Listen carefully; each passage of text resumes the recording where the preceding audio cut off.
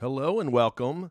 You're listening to This Is Some Scene. I am James Ippoliti, and I am also the host of the Real Demons of Pop Culture podcast, and many more podcasts soon to come. This Is Some Scene was a podcast I produced back in the mid-2000s to about 2009. Season 1 of This Is Some Scene is going to be those lost interviews. Interviews with people like Tommy Wiseau, Joe Dante, Amber Benson, Crispin Glover, so many more. At the dawn of podcasting, I had a group of people that had a lot of fun doing these podcasts. Now, the quality is not as great as it could be because it was at the beginning of podcasting where it was very hard. It also was recorded live. Most of the calls were live, as you will see. And so the quality is not to the standards of 2023, but they are pretty good for 2008, 2009, etc. You may hear the voices of Andrea. You may hear the voices of Eric Feasterville, also known as Chris Blake Sasser. So grab your favorite beverage, sit back, and enjoy these interviews from the beginning of the podcasting universe. In Season 2, we will be introducing new interviews to continue the legacy of This Is Some Scene. This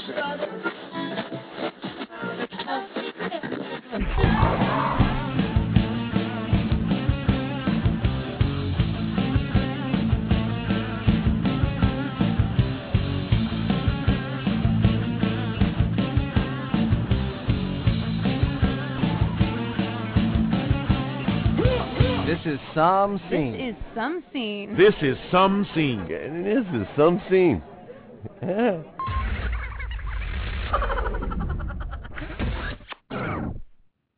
Live from Philadelphia, this is Some Scene for Monday, July 13th, 2009. Welcome to the show. I am the Walrus. Kook, kook, good show. Is that scripted, for God's sakes? Is that actually written there? Because strike it. It's awful. Good Lord. Well, let's hope this works. Let's hope. Yeah, well, you need your great system you got going. Let's see. Hello? Hi, Greg. Yeah. Hi, this is James from the radio show. This is Some Scene. How are you? Good. Thanks for coming in and talking with us. We got some fun questions for you. Yeah, no problem at all. So, actually, I just wanted to call you up and see if you could hook me up with Megan Fox. Ah, very funny. You and about 5,000 other people. And that would only be today. It's been a slow day. Megan, usually I get about, 6,000 or 7,000 a day, so today's a little slow. Wow. So, well, with me is Chris and also Andrea. Hi, guys. Hey. Hi, Greg. So we're all huge Jaws fans, by the way, and I think all three of us met you at Jaws Fest. I know I did briefly. Yes, indeed. Well, I have a great Jaws story. Good. Let's hear it. So, all right. Well, we just wrapped on the 3D remake of Piranha. Nice. Okay. Literally about 2 weeks ago, and Richard Dreyfuss has a cameo in the movie. That's fantastic. So I literally hung out on set with Richard Dreyfuss for an entire day, talking Jaws stories and just completely freaking out that I was standing 3 feet away from Matt Hooper. That's pretty amazing. Now, did he tell you the same story about the shark not working? Absolutely amazing. That's pretty cool. So does he just had the small role in this Piranha remake? He has a small cameo, but part of the fun about it, Alex Aja, who directs the movie, I worked on Hills Have Eyes and Mirrors with him. So they were really excited about getting a good actor for this one particular cameo. So at the beginning of prep, they were sending me all these emails about all these actors that they wanted, and at the bottom of one of the lists, it said Richard Dreyfuss. And I thought, oh, wow, how cool would it be to have Richard Dreyfuss in a remake of basically a ripoff of Jaws to begin with by Joe Dante. Right. So lo and behold, I was having dinner with a friend of mine that night, and he said, oh, what are you working on? I said, Piranha, and he said, oh, that's really funny because I represent Richard Dreyfuss now. That's wild. I said, oh, my God, I just saw his name on a memo today. How weird is that? he said, "Oh yeah, what are the dates again?" And in my head, I had said, "I think it's like June 22nd or 23rd." And he's sitting there thinking for a minute. He said, "You should tell them to call us again because I might actually be able to make the dates work out." So literally, I got home and I emailed Alex Aj and I said, "Go back to Dreyfuss's people right away," because I was just talking about him. So you're the guy who got Dreyfuss. So I kind of have a little, I'll pat myself on the back a tiny bit for that, only because I had lunch with, and I'm not trying to drop names. I'm just sort of like, okay, fair enough. I'm adding to the show. I had lunch with Robert Rodriguez yesterday, and I was telling him about this day that Dreyfuss was there, because Robert is probably as big a Jaws fan as I am. Wow. Right. So I was telling him, and I said, listen, it would have been one of those situations that if I would go see this movie and would have seen Richard Dreyfuss in the movie basically portraying, a version of his character from Jaws, and I hadn't been there, I would be so angry. But the fact that I was actually lucky enough to be there, I had my video camera in my hand the entire time. So awesome. It was one of those, I can probably think of about 8 moments in my career where I literally wanted to look around and make sure that somebody was standing next to me so that I could make sure that it was really happening. And most of them are Jaws related. That's cool. Yeah. Which is really weird. So did Dreyfuss have a good sense of humor about sending up the whole Jaws thing? He totally did. I mean, that was what was really exciting about it was, he literally brought so much to the part because he was like, okay, he was really into what he was going to wear and what he was going to say and how he was going to do stuff. And, nice. it was really, I think it was really cathartic for him who's sort of lived, within the specter of this film for so many years. Right. But it was great. It was really... So how big of a departure is this Piranha from the Joe Dante original? I'm a big fan of the original. See, so am I. I'm a huge fan of the original. I mean, listen, it's an updated version. It's an updated version, very much like most of the other, retellings or remakes or however you want to describe. Okay. But does it have the a sense reality. of humor? That's what I want to know. Yes. Oh, absolutely. I mean, basically, it's Girls Gone Wild.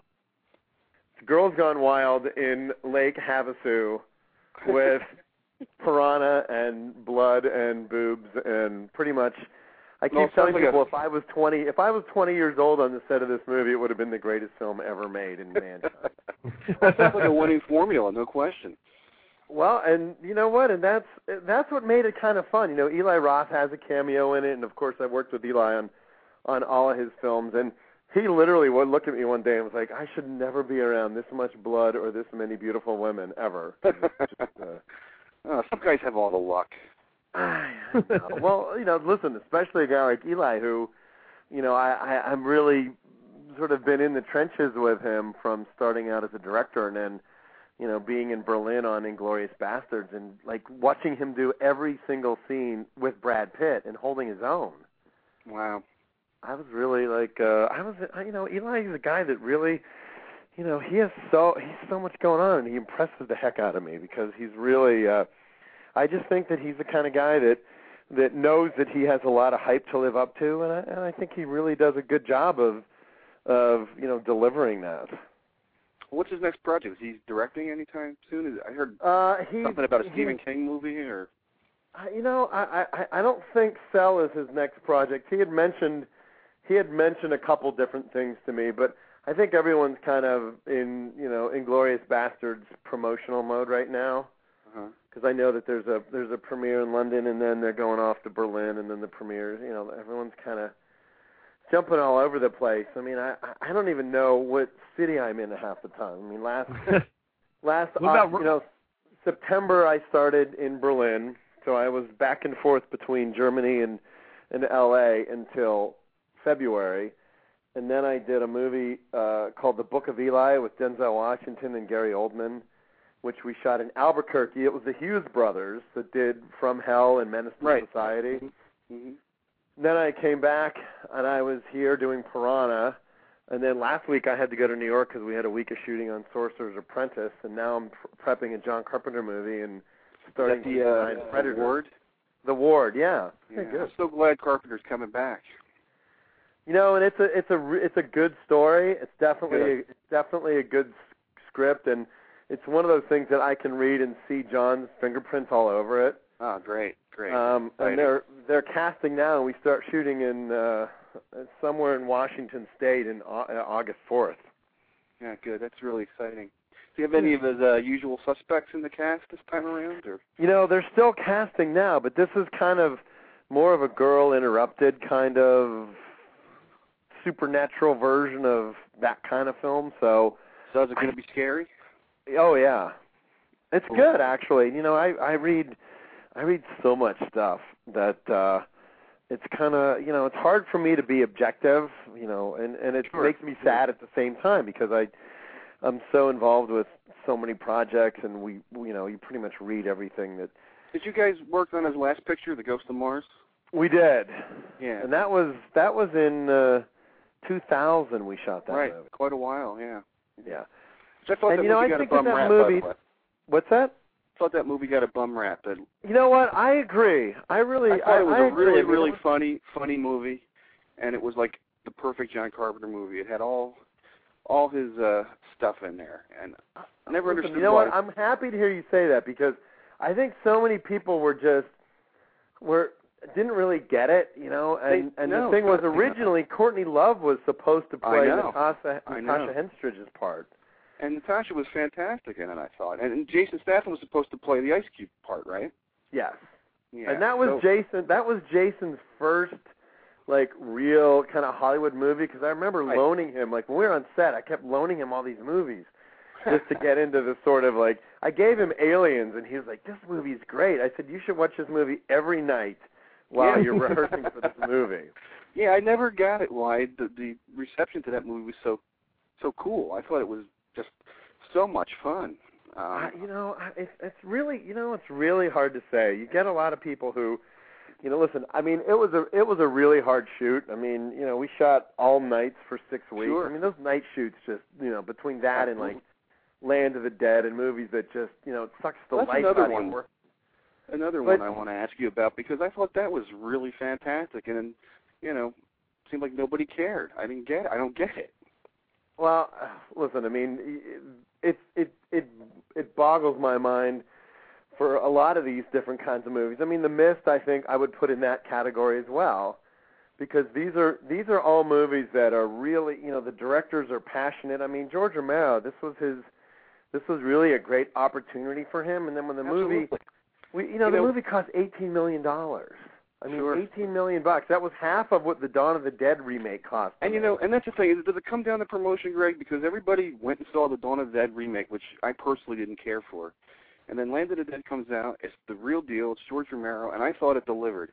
Any fear you had about him working in a Hollywood studio, it was all put aside. I thought the movie just worked. I liked the 3 lead characters.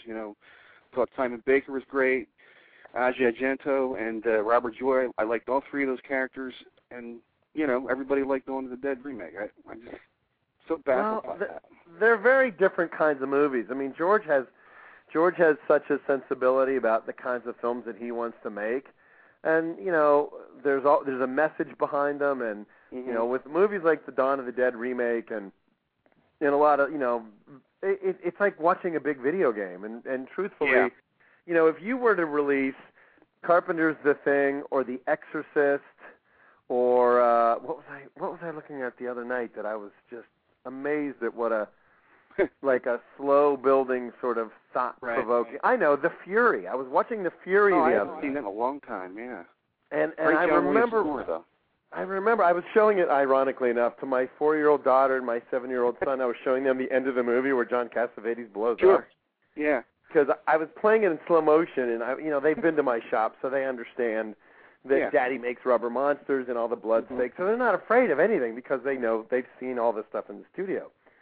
But I was watching that movie, I'm thinking, okay, you have John Cassavetes, Kirk Douglas, Amy Irving, in a Brian De Palma espionage thriller about developing psychokinetic powers in people to turn them into spies and use them for the government. Weren't the 70s and early 80s great? It kills me because that movie's 2 hours long. If that movie came out today, there'd be big giant action sequences and the whole fun part of the story would get lost. I mean, it's really hard because I'm such a child of the 70s that when you were mentioning the Dawn of the Dead remake, and the irony was when that movie came out, I was talking to some friends of mine and they said, "Dude, go see Shaun of the Dead. That will erase any taste you have in your mouth." And ironically, those guys are amazing to me. Well, what was kind of funny that happened that was sort of an accident was we were shooting Sin City, and I had heard about Shaun of the Dead, so I went online and I bought a copy in the UK because the movie had come out in the UK before it ever came out in the States. I did the same thing, actually. Yep. So I start telling everybody that I'm working with. I'm telling Eli and Quentin and Robert and all these guys. I'm like, "Oh my God, this movie Shaun of the Dead." So Edgar and Simon come over to Comic-Con in July of that year, and they were kind of like, "You realize that you had a bootleg of the movie, available commercially on DVD." And I was like, I said I had no idea. I didn't know. But the funny part about it was they sort of credit me as their unofficial American publicist for the movie because I talked about it so much. That's great. They actually invited me to a couple of LA screenings. We did Zombies at the screening at the ArcLight. Wow. They could wander around the front of the theater. That's cool. And then they ended up in Land of the Dead. And they ended up, because I cast Edgar and Simon's heads. And then I did kind of a Bub homage makeup on Simon. Yeah. Simon's a huge Howard Sherman Bub fan. Nice. So, that's cool. Yeah, very cool. I probably should let you guys ask some questions, though, because I think that this isn't supposed to be questions. Well, yeah, Chris is asking a lot. But, as far as Piranha, did you do any other, besides Dreyfus, were there any other Jaws homages, that you are putting in there? Oh, yeah, there's a bunch in there. I mean, I even as much as recreated Chrissy's arm from the scene where he lifts the arm out of the tub and says, "This is what happens." I cast one of the girls' arms in the shop, and I replicated that arm exactly. Nice. And if there would have been if there would have been a way for me to pull a yellow barrel in the background of one of the shots, I probably would have done it. That's awesome. It was just, we had a great time, and it was an amazing crew. We were doing 60 or 70 makeups a day plus gags, and Alex Aja described it. It's the Saving Private Ryan D-Day sequence. The only difference is instead of Germans there were Piranha. That's great. And it was insane. The dailies sounds were like just something to look forward to for sure. And you know what? I had a lot of fun, and it's hard. When you get into movies this day, and everyone's so serious, and it's like, Alex really, he really had the absolute 100% right attitude going into it, and I think that there's a lot of really fun.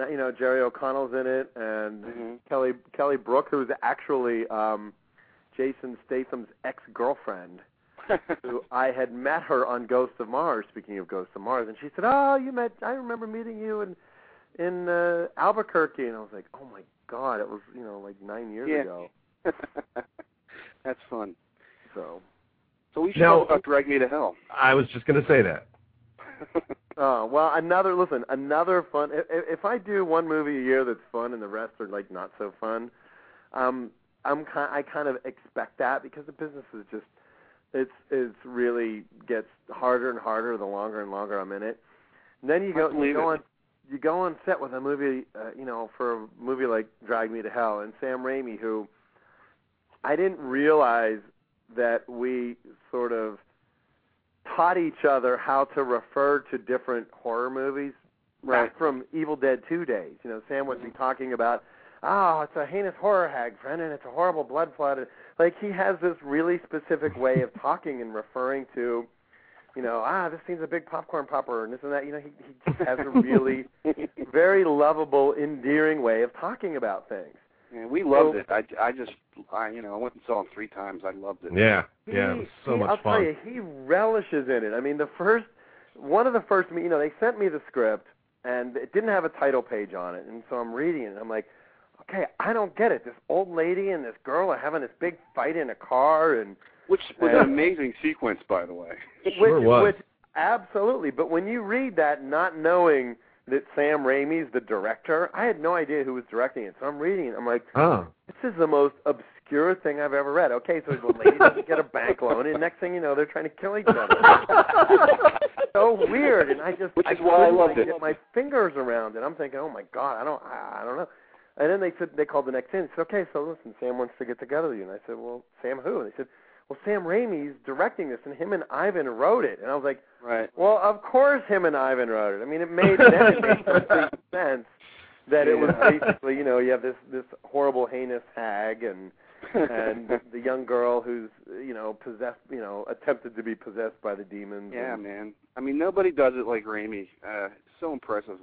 And one of the few guys, I think, that he wanted to have a good time with it. He really wanted to he wanted to have fun with it. And the scene where she has the dream within a dream and she wakes up and the rotted ganoush vomits in her mouth. Oh, that's great. Now the funniest thing is when every meeting you ever have with Sam, he can't even get through describing one of the scenes because he's laughing at how ridiculous it is. Well, I don't know. And then he'll literally say, PG-13 rating. Listen, the DVD. I don't know. I don't think really that has that much to do with it. But just listening to Sam, sort of like, he'll start reading through. You'll have script read-throughs, and everybody will be sitting on the table, and he'll just start laughing at something, just like, this is the most ridiculous. He at one point will look up and say, "Who wrote this? It's so out there." But in the original draft of the script, she leans over top of her and puts her face right over, and then they cut. And I kind of said to Sam, we should have her vomit worms and stuff into her face. And is that you? Thanks a lot. That was so gross. That was kind of my idea.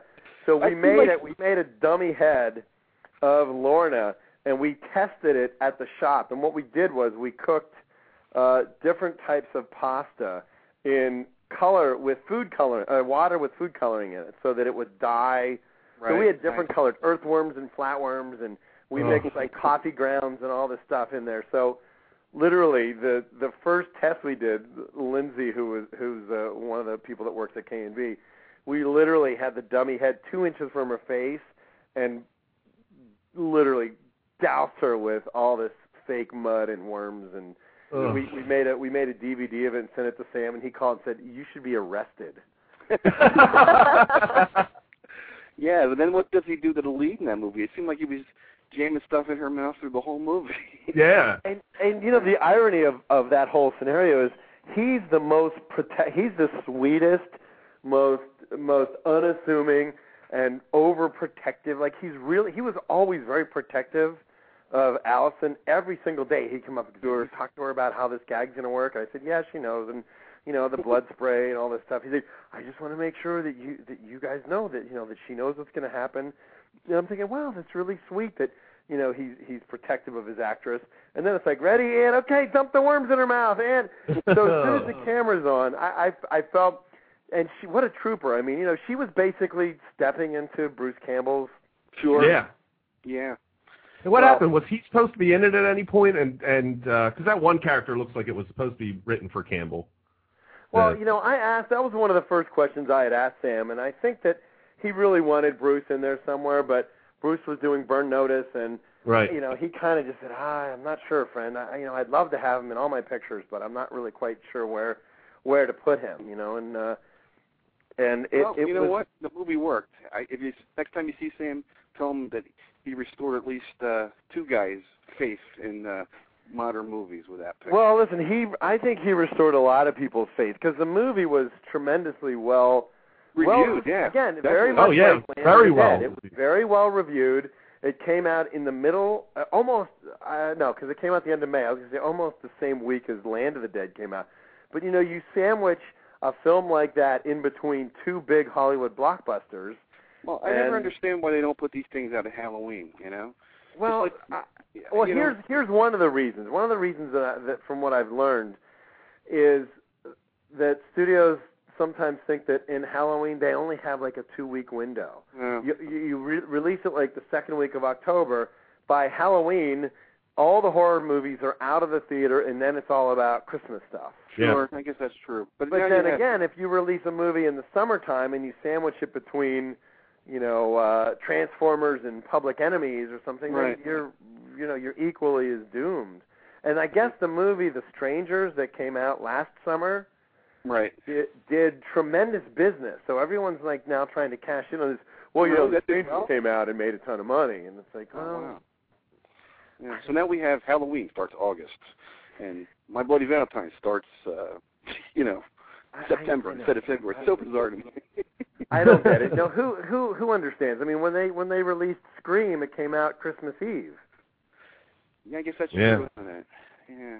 So you really can't tell. It's really about just trying to find the right market. I mean, listen, Howard Berger, my partner, and I that run K&B, this has been a great summer for us. I mean, between Public Enemies, Transformers, we got Inglourious Bastards and Final Destination and Surrogates coming out, and so basically everything that's coming out, you guys have done. I know. I'm surprised that I'm still walking with how crazy things get. But it's been we celebrated our 20. We've been in the business for 21 years. K&B's been around. Wow. Our first movie was a little horror movie in 1988 called Intruder. That was directed by Scott Spiegel, who co-wrote Evil Dead 2 and had Sam Raimi, Danny Hicks, and Ted Raimi, and all those guys. Everybody was in it. So that's right. Yeah. Well, congratulations on 21 years. You guys have come a long way. Who would have ever thought? Yeah, so the guy who was the head on the table on Day of the Dead, right? Yeah. Exactly. And, I'll never forgive Savini because he tore that head apart and used it in a sci-fi movie called Mr. Stitch. Ah. And I just said, Tom, why didn't you just? You could have, I would have taken it and kept it for movie film posterity. But by me guilting him, I actually convinced him to give me the original crate from Creepshow. Well, that's a pretty good trade. That's a pretty good trade. That is a good. It's sitting right by the door in my office is like nerd heaven. Yeah, Creepshow is one of my all-time favorites. Yeah, Creepshow. Getting back to George Romero real quick. I know you worked on the Diary of the Dead. Did you work on the yet, as far as I know, untitled new one? I did. I mean, George has been tremendously, gracious to me as I have been. Listen, I mean, as far as I'm concerned, I consider Tom Savini and George Romero are the two guys that opened the door for me. I mean, I grew up in Pittsburgh, and my dad is a physician, so they're like, "Come on, son, you're going to be a doctor," and I'm like, "Okay, sure, whatever." Right. And I got to be friends with George, and I got to be friends with Tom, and George was really the guy that sort of offered me a job after job until I finally took it. And Day of the Dead was the first job that I actually, worked on the special effects and makeup crew. And, of course, he used to say to me, you should have been a doctor. Look what I did to you. And I'm like, George, let me tell you, this is a much more rewarding career. So with him... zombie. With him doing like all these zombie movies now, is there a certain frustration for him that it's zombie film after zombie film at this point? He still feels that he's got stories to tell, and I have to tell you, the script for the new one, which when I read it, it was called Blank of the Dead because I think that they had. But it was a really good script, and again, I read it. I thought, God, right when you think you've seen every kind of gag that could ever happen or anything that would, then George still comes up with, a meaningful story, and it's pretty amazing. Well, that's cool. So, it's still pretty much doesn't have a release set or anything at this point? Last I heard, I heard a rumor the other day that they were going to premiere it or try to premiere it at the Toronto Film Festival. And I know George lives in Toronto now, so I know that he really he sort of embraced that town very much like he embraced Pittsburgh, yeah. Very much like he embraced Pittsburgh. So have you seen the new one? I have not. I actually was just about to start bugging them to see if I could see some of it. I mean, I have pictures of the zombie makeups and stuff because I was sort of a consultant because we were shooting Inglourious Bastards at the same time. So I was in, I was in Berlin and sort of, working with the makeup crew that he had hired out of Toronto. Okay. So is it a direct sequel to the last one, or is it an all new piece? It started as a direct sequel to Diary of the Dead, and then I think that there was one character that they were going to keep, and then I think that they just decided to sort of take it in a different direction. Okay. Yeah. But the script was really good, and I really liked it a lot. Great. But I haven't talked to George since February or so I'm not quite sure. Okay. Now, how about Rodriguez? What's he up to? Well, I just saw him yesterday, and he's they just are submitting a version of Predator to Fox to get a green light to do a remake of that. I mean, you guys are going to get to do the Predator. We are. That's yeah. Well, and again, ironically, I worked on the first Predator. They did about 2 weeks of reshoots in Los Angeles. I want to say in 1986 or 7, right? 86. Well, here, I'll have to back up for a minute. So I got into the business. I worked on Day of the Dead. Then I moved to New York and Los Angeles. But before I came to L.A., I worked on Raw Deal in Wilmington, North Carolina, which was Schwarzenegger's big movie right after Commando. That's where Predator was his next big movie. So I remember, and at that time the script was called Hunter, and I was standing on set and ended up striking up a brief conversation, and I said, "Oh, so I understand you're going to do Hunter next." And he looked at me like this 20-year-old kid is talking about his next movie. Like, how did you know all this?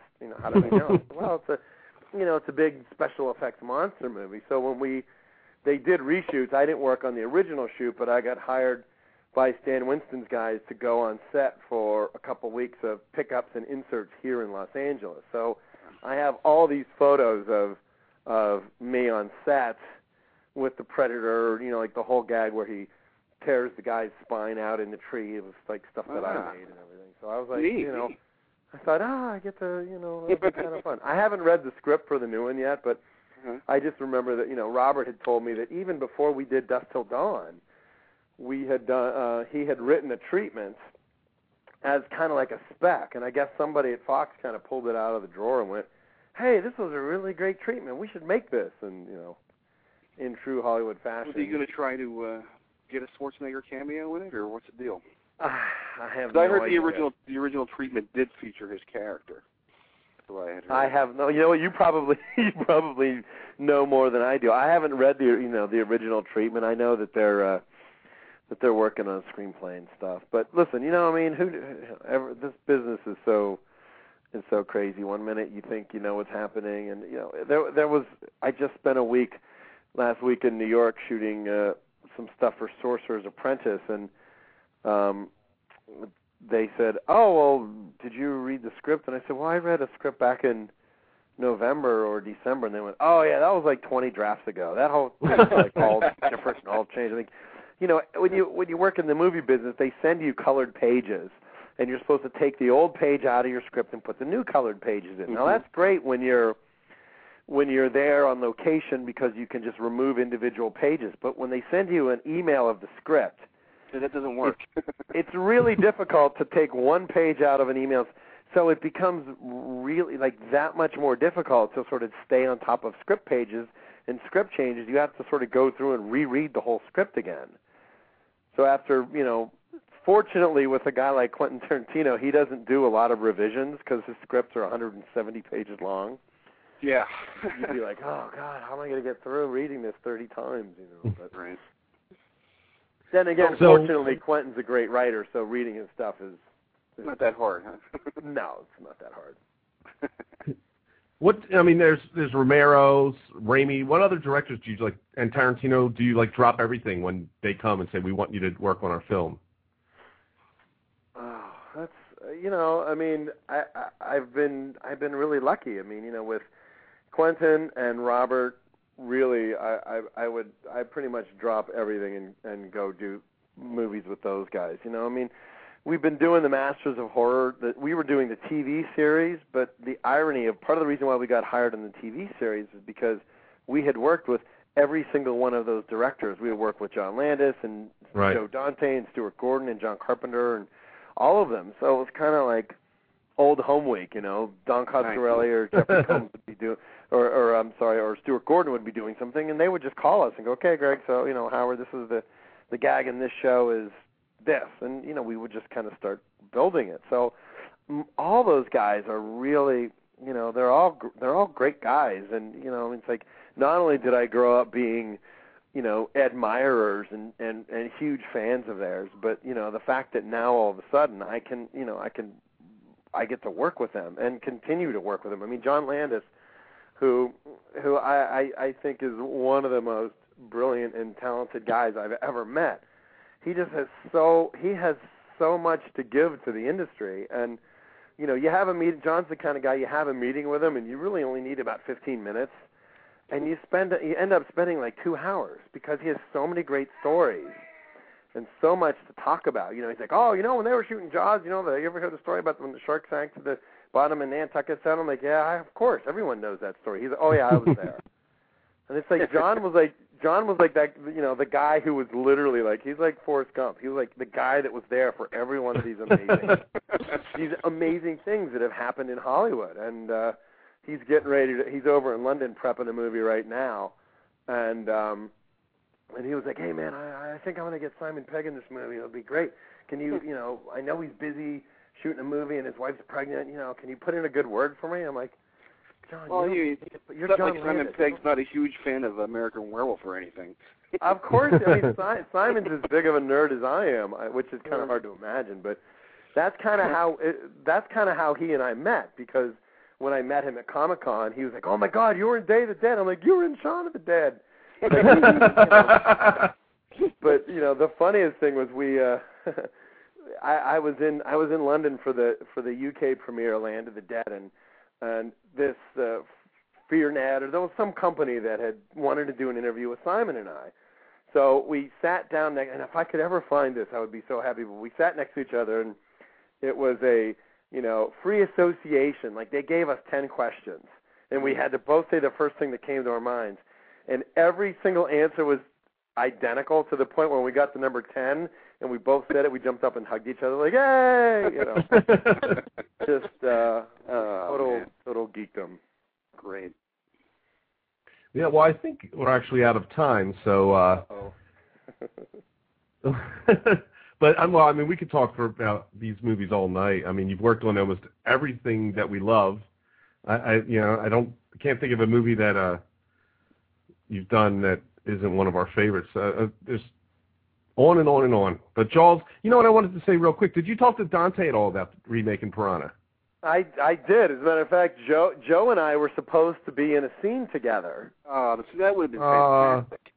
Yeah. Because they wanted, and I think we're still going to shoot it, because do it. Well, yeah, listen, it's not up to me. It's up to when they were shooting. Listen, Piranha was shot. They did a tremendous job in a very short shooting period, and there was one scene where you're sort of panning across the marina, and there's supposed to be these two kind of crotchety boat captains, and Dante, Joe Dante was one of them, and I think originally that they had wanted Jim Cameron to do the other cameo.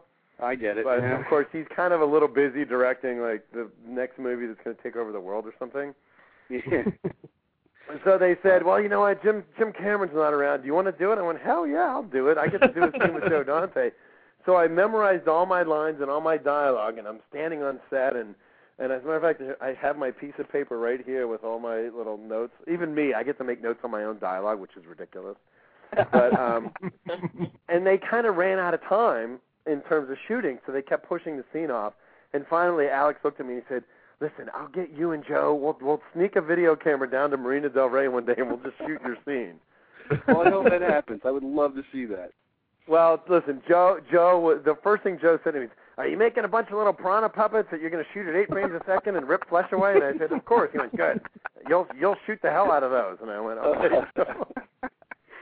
Oh, that's fantastic. Yeah, we had Joe Dante on our show. Well, it was probably when was that? How many months ago? I don't know.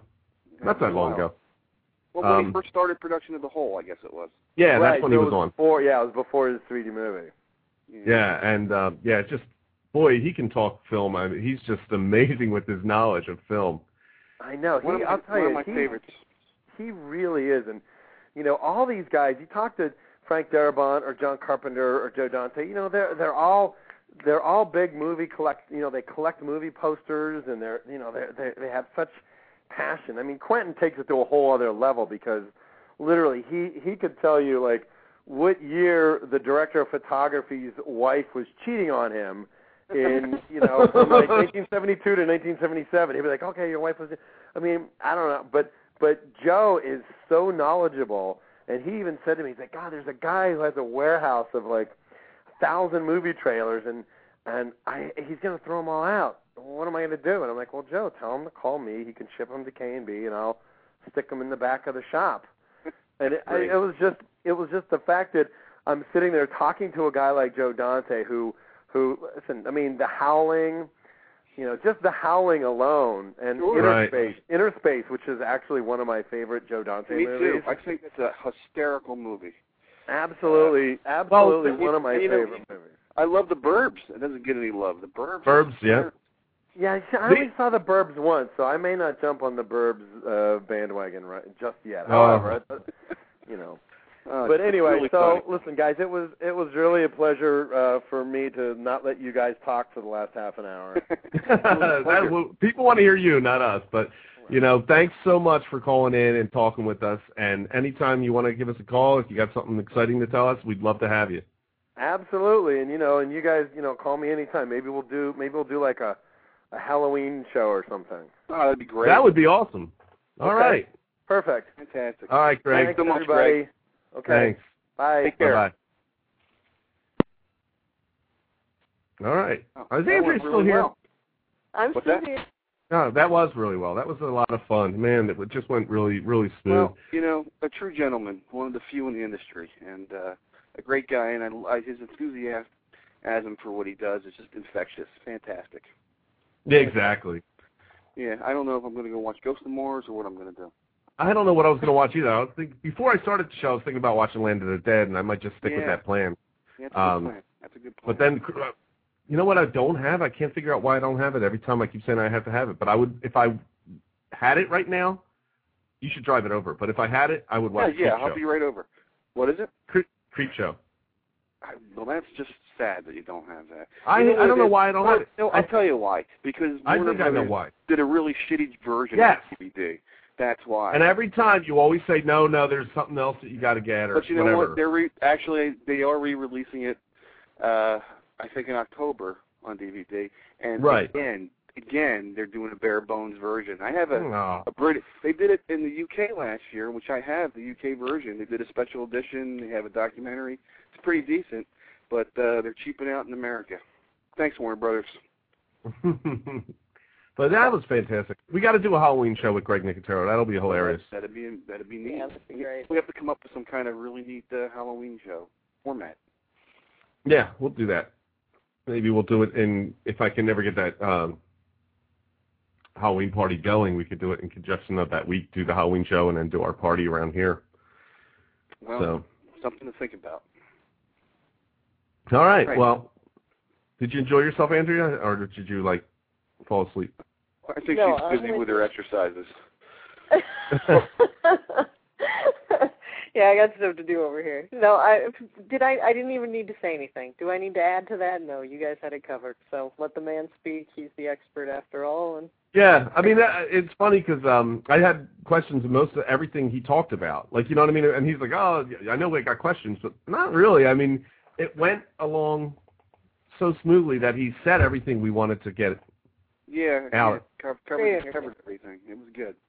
I mean, covered everything and more. So yeah, very fun. And that's it. But thanks again. Thanks, Dr. Eric Feastville, for sticking around because you helped out a lot. You have so much more inside knowledge when it comes to what he's worked on. Well, thanks. So I got that a was good very. workout. I've been pacing around the pool the entire interview.